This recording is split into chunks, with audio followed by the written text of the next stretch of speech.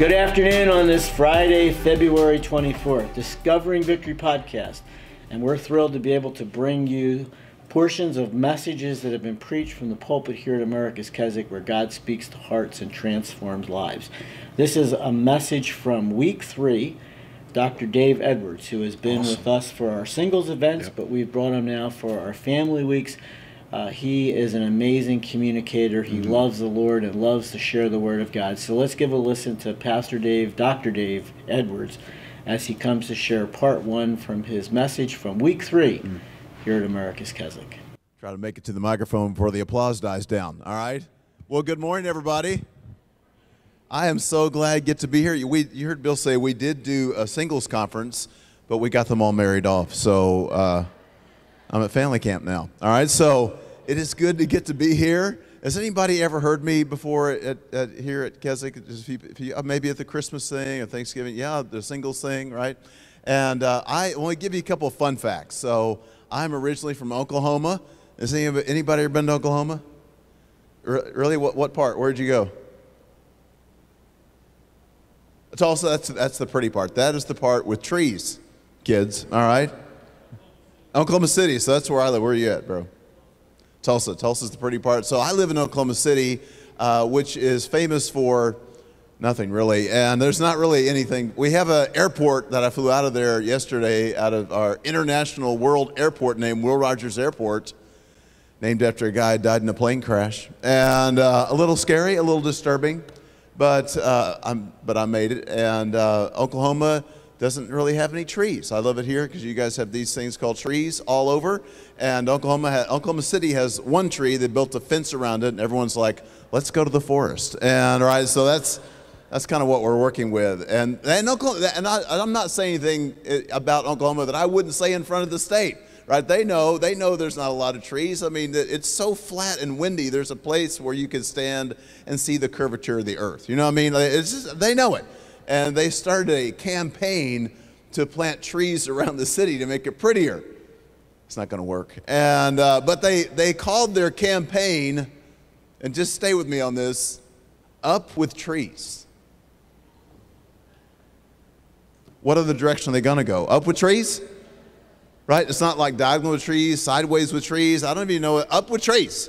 And they've made signs that say up with trees, and the signs are made out of wood. And that is not good. All right, so they're working against themselves in so many ways. So I'm originally from Oklahoma City. I currently live in Houston, Texas. I'm a pastor of discipleship there at a church called Church Project.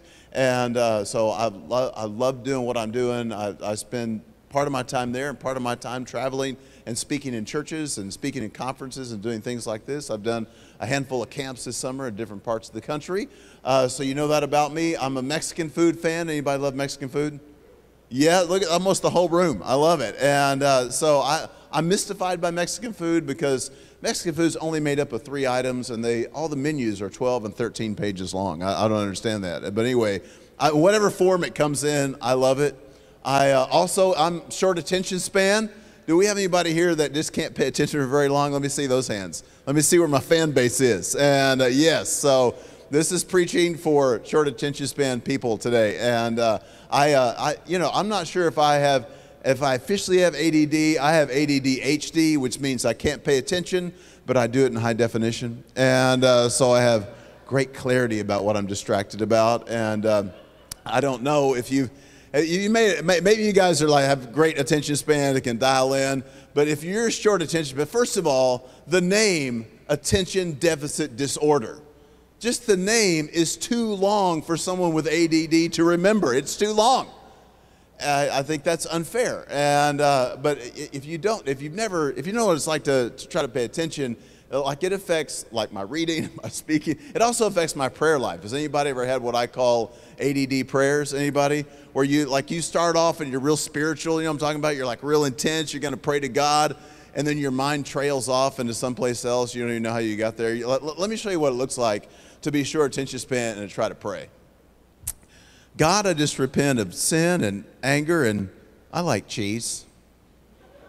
Okay, I'm back now. All right, so those are a few fun facts about me, and I'm excited to get to be here. And so as we move forward this week, we'll get to know each other. And so when you see me wandering about on the grounds, remember to say hi, Dave. Just remember to say hi, Dave. And so do not, when you see me, do not go, there's that one guy. All right, I don't need to relive high school. All right, so anyway, we're going to take this summer's theme, and I'm going to talk about it from some different angles. And so this morning, I want to talk about this idea of being in Christ, this idea of being for Christ. I want to talk about that little phrase of being for Christ, because although it seems simple, in many ways it can be a challenge. The idea that we maintain our relationship, our loyalty for Christ in the midst of struggles, in the midst of shifting circumstances. One of the great challenges then is to keep our love for Him. I say this because I got a text, which I'll talk about a little more later, but I got a text from a guy that I'm discipling who is another state away or so, who sent me this long text about how angry he was at God because of the circumstances that were happening in his life. And I understand that, but within all of those circumstances, the challenge for you and I is to keep our love for Him. So if you got your Bibles, right, we're going to read some verses this morning out of Philippians. So I'm going to ask you to flip to Philippians, all right? And so this is what Paul is. He's writing to this church at Philippi, who was a great supporter of Paul's ministry, believed in him deeply, and they knew what he was going through. He was currently, as he's writing this letter, in prison, facing dire circumstances, and so Paul takes time to write this letter to encourage them not to lose their love for the Lord. This is the great challenge. When the bottom drops out, when things go wrong, when you hit a season in life and you think, well, this is not the way I thought this age and stage of my life would be. I didn't think it would be caught up with multiple visits to the doctor. I didn't think it would be this way with my grandkids. I didn't think it would be exactly like this. And as things begin to shift, and sometimes there's always the temptation to be disappointed, right? We have to know how to keep our love for the Lord in the midst of those things. It's interesting that when you read about the ministry of Jesus in the Gospels, Matthew, Mark, Luke, and John, that of all the disappointment that Jesus saw with His own eyes, the sickness, the loss, the death, the fallout, the struggles, like Jesus walked in the middle of all of that and saw it firsthand and took much of it on Himself. But when you read through the Gospels, not once do you ever see Jesus doubting God. Not once does He ever question God the Father. Isn't that interesting? Even in the midst of trials, in the midst of struggle, in the fallout of life, Jesus kept His love for the Father. And this is our struggle. This is our challenge, is to keep our love in the midst of circumstances that come against us, come against our family and ourselves and our marriages. This is the challenge, to keep our love. And so as Paul's writing this letter, this is what brings us to our theme this morning. If you got Philippians chapter 1, let's look at it. Verse 21, look what he says. For me to live is Christ, and to die is gain. Paul says while he's in prison, separated from his friends and the people that love him, separated from support, in the midst of all of that, he says, for me to live for Christ. For me to live is Christ, and to die is gain. And the rest of this chapter is the outworking of that. See, here's the deal. I don't know why things happen to us. I don't know why life can be unpredictable and twists and turns. I don't know why sometimes the bottom falls out. But I do know that in the midst of all that, the one thing we have to get right is the right one thing.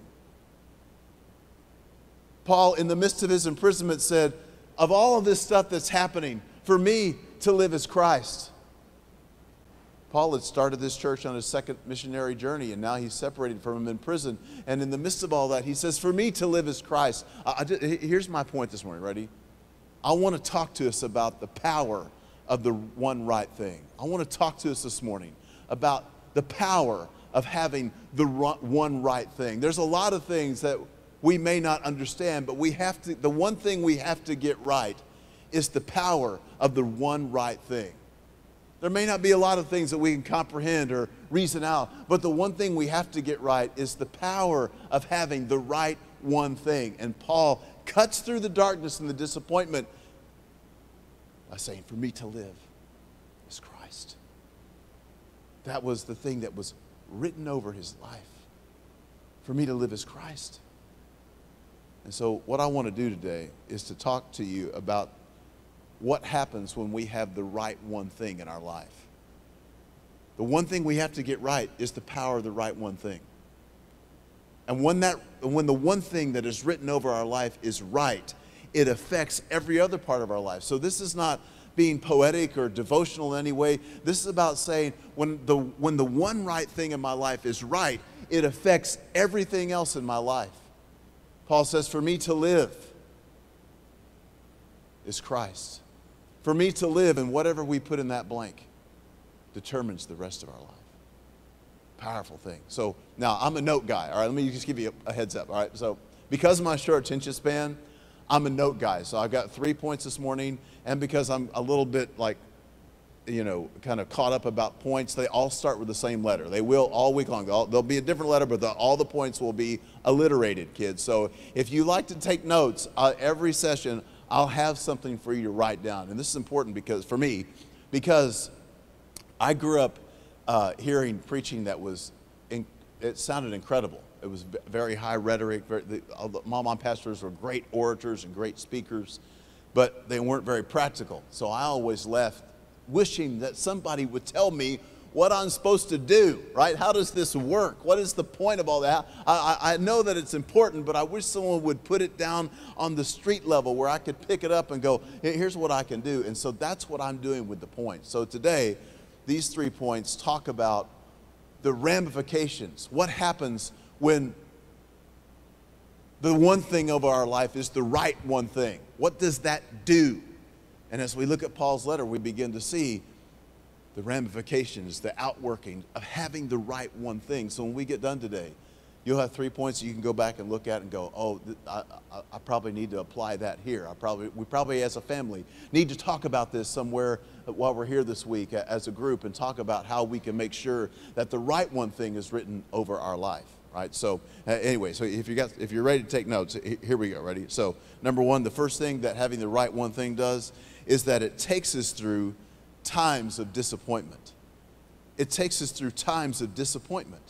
So listen to what he's writing about. Now, if we go over here to verse 12, let's start at verse 12. So verses 1 through 11 is the intro, right? And look what he says. Let's look at 9 so you can see. Look, here's where he's talking about this whole thing about love. Look at this. And this I pray, that your love may abound still more and more in the real knowledge and all discernment. He's saying, I'm praying that you'll keep your love in the midst of what you see, right? That you keep your love by having the right one thing. And then look, he talks about the times of disappointment. So we said the power of the right one thing takes us through times of crushing disappointment. Look what he says in verse 12. Now I want you to know, brethren, that my circumstances have turned out for the greater progress of the gospel. So powerful. So that my imprisonment, my disappointment, right? So that my imprisonment in the cause of Christ has become well known throughout the whole Praetorian Guard and everyone else. And that most of the brethren, trusting in the Lord because of my imprisonment, because of my disappointment, have far more courage to speak the word of God without fear. Paul had always wanted to go to Rome. Paul was trained by the great theologians. He spoke multiple languages. He could go toe-to-toe with any thinker of his day. And for Paul, he wanted to get to Rome because Rome was the center of all of philosophy and all of the religious ideas. And in Rome, Christianity, amongst all the philosophers and amongst all the proclaimers, Christianity didn't have a presence. And so Paul always knew if he could get to Rome, he could go toe-to-toe with these philosophers and make a case for the resurrection of Christ and make a case for the buoyancy of Christianity. And that for Paul, that was his thing. He was always like, I have to get to Rome. I have to go there because I know if I can establish a foothold for Christianity in that city, it'll spread throughout the rest of the globe. Paul had always wanted to go to Rome, and he got to Rome, but not the way that he thought. He went to Rome as a prisoner, in chains. Not at all the way that he expected. He was going to stand on the platforms in the middle of Rome and talk about the wonder of Jesus. And now he's in a dungeon, chained to a wall, guarded by 2 guards for 4 hours a day. I personally believe that the 4-hour shift change was all these Praetorian guards could take of Paul. Right? These are soldiers, right? They're not believers. They were just sent to guard Paul. And can you imagine listening to Paul to go on and on about the life and the death and the resurrection of Jesus? And these guards who weren't believers are like, I'm ready to tag out. Right? And so I think that's where that came from, that there was as many as 10,000 soldiers in the Praetorian Guard. And so they were working in 4-hour shifts. And so for Paul, it seemed like a disappointment. That's why he mentions his imprisonment twice in these first verses. It's not the way he wanted life to go. It wasn't the way that he thought he was going to get there. But in the midst of it, he was faced with a challenge. He could have said, you know what? If this is the way God orchestrates circumstances, I think I'm just done with it. I'm done with the whole thing. He could have said, you know what, just let me out. I won't talk about it anymore. I won't say anything. I'm disappointed in my circumstances. They didn't go the way I thought. I'm disappointed with God. He should have acted differently. You know what, I'm done. He could have just said, I'm done. But in the midst of the prison, he says, for me to live is Christ.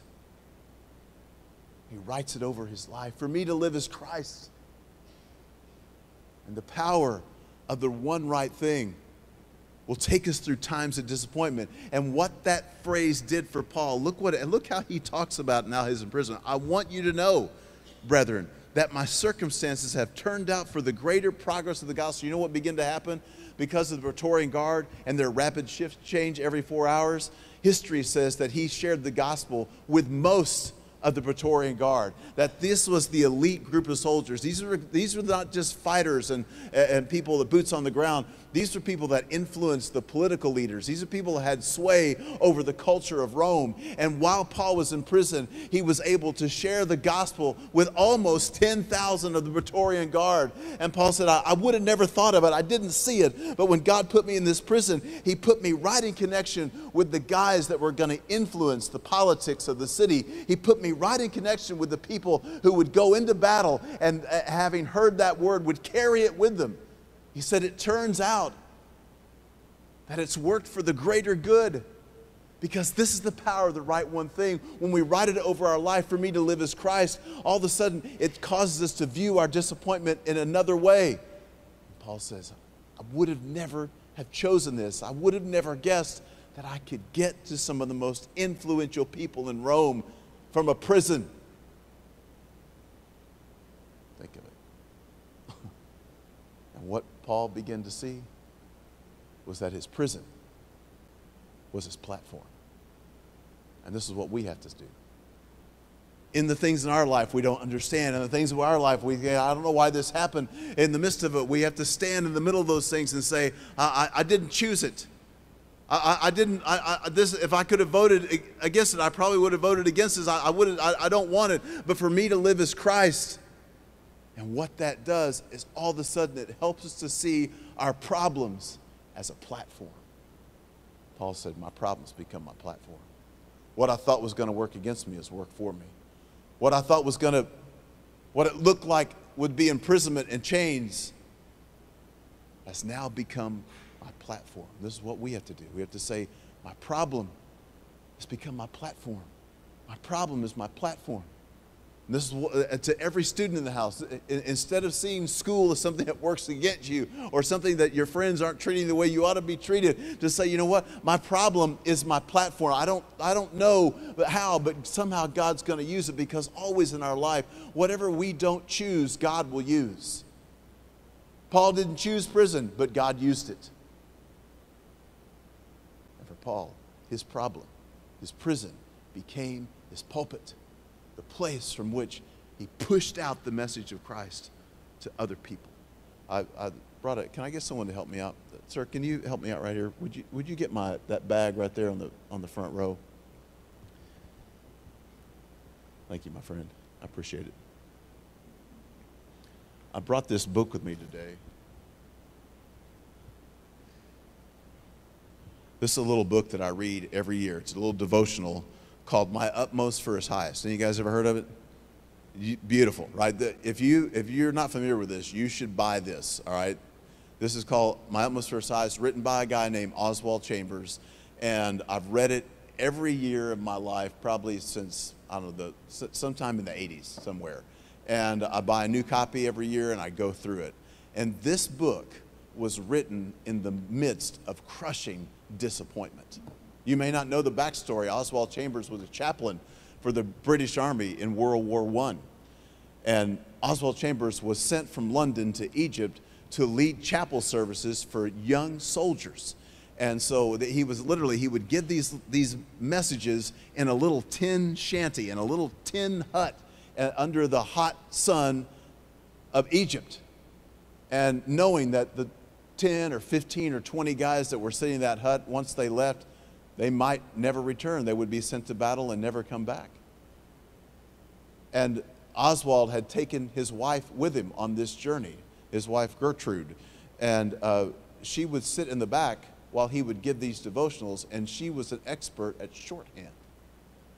And so she would write all of what he was saying, almost word for word, that she could write so quickly in shorthand, so efficiently that almost everything he said, she was able to transcribe it. And this went on for a while. They were there for a good season. And he would get up and speak to these military soldiers, and one day they discovered that Oswald had appendicitis. And the doctor said, if you don't let us operate, you're not going to survive. And Oswald said, well, he turned down the operation because he said it wouldn't be right for me to take up the bed space that a soldier should have. Wouldn't be right for me to be in the hospital when there's real guys that are being wounded in battle and they need that space to have their life saved. So he turned the operation down, and so naturally his appendix ruptured and he dies at an early age, a young man in his 30s. And Oswald and Gertrude had a little child together, and now Gertrude picks up herself and her child and heads back to London as a single mom and a widow. Crushing disappointment. She moves in with some of her family, but it didn't work out for whatever reason. And finally she moves out of that house, and she gets a house and opens a bed and breakfast, an early version of Airbnb. And she gets a house and has 8 people that are staying there pretty regularly. So she would get up and fix dinner and fix breakfast and lunch and dinner for the boarders, and it was a way of sustaining her life. But there she was, without a husband, as a single mom, taking care of people that she didn't really know, not really understanding what this season of her life was about. But she had enough influence and heard enough of her husband's preaching that in the midst of that, she said, "For me to live is Christ." And she remembered all these devotionals that she had transcribed when they were in Egypt. And so every day at the end of the evening, after she had fixed breakfast and lunch and dinner and everyone had turned in, she opened up the door off of her kitchen and went down the stairway to the basement and turned on a single light. And there she pulled out this pile of devotionals that Oswald had given in Egypt, and methodically every night began to transcribe them on a manual typewriter. One light in a basement, methodically tapping away, never knowing what would come of it.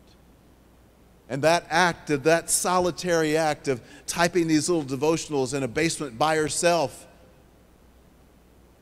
became My Utmost for His Highest. It was written in crushing disappointment. But it was written by someone who was able to view their loss through the lens of, for me to live as Christ. And the power of having the right one thing is that it helps us see our disappointment not as a problem, but as a platform. And this book has been read by hundreds of millions of people all over the world. Because when she could have given up, she said, for me to live is Christ. This is the power of a life that is lived for Christ, if I can get back to our theme, for Christ. All right, James, weekend's coming up. It's coming. It's coming. Hey, one of the cool things is that God provides for our needs in amazing ways. And just a quick story, we are getting an unusual donation. A company came that are doing a big construction project, and they asked us if we were interested in any topsoil. Mm-hmm. So, do you remember how many dump truck loads of topsoil we're getting? 250. What? 250 dump trucks are coming onto our property and unloading topsoil. That's pretty amazing. So, think about it. I mean, not only are we getting the topsoil, but this company's paying for the transportation, Back, to and forth. It's an back, hour commitment. forth. So, Yep. we're really, really thankful for how the Lord has provided. And we don't know what or why He's given us that topsoil. I'm sure our team will find. Well, Rob use of Russomano it. said we need grass seed. Okay. So, if somebody wants to donate like We a got the lot soil. of grass We seed, gotta plant the seed. you can call 1-800-453-7942. Okay, what else is happening? So we're coming into March. Be praying for our Hispanic weekends, please. That's tonight. Guests are going to be checking in very shortly. And then we have another one next weekend. So looking forward to that. It's always so much fun Yeah. to have them here. I love their worship. Yeah. And I love, particularly on Sunday mornings, they have a session which just wraps around the Lord's table, and it's just such a meaningful time. Yeah. Too often we just sort of tack that on the end of a service, Yeah. but that is a focal point of their worship for the Lord's Day. So Very looking forward to heartfelt, that. Yeah. intimate time. Okay, what else? Looking forward to March. March 2nd is our hymn sing on Thursday morning. Songs of Heaven will be the theme, so we'll have the whole team coming out and participating in that. Please come join us for that morning. You can watch online, but we want you to come out in person. Yes. So please do so. Girl Talk is March 8th with Tamisha Stevens from Barbara's Place sharing. Looking forward to that. March 9th, that evening on Thursday, is Men's Fellowship Night. We have Pastor Mike Woods coming to share the word. He is the chaplain on duty at the Pines in Whiting. And he's also a graduate of the Colony Mercy. He is. So if you'd like to be a part of these events, we want to encourage you to visit our website, www.americaskeswick.org, or you can call 1-800-453-7942. Ask for a copy of our spring events piece, which will give you all the information right up to Memorial Day weekend. Have a great weekend. I trust that you'll join us on Monday for Worship Live at 1:30. God bless you.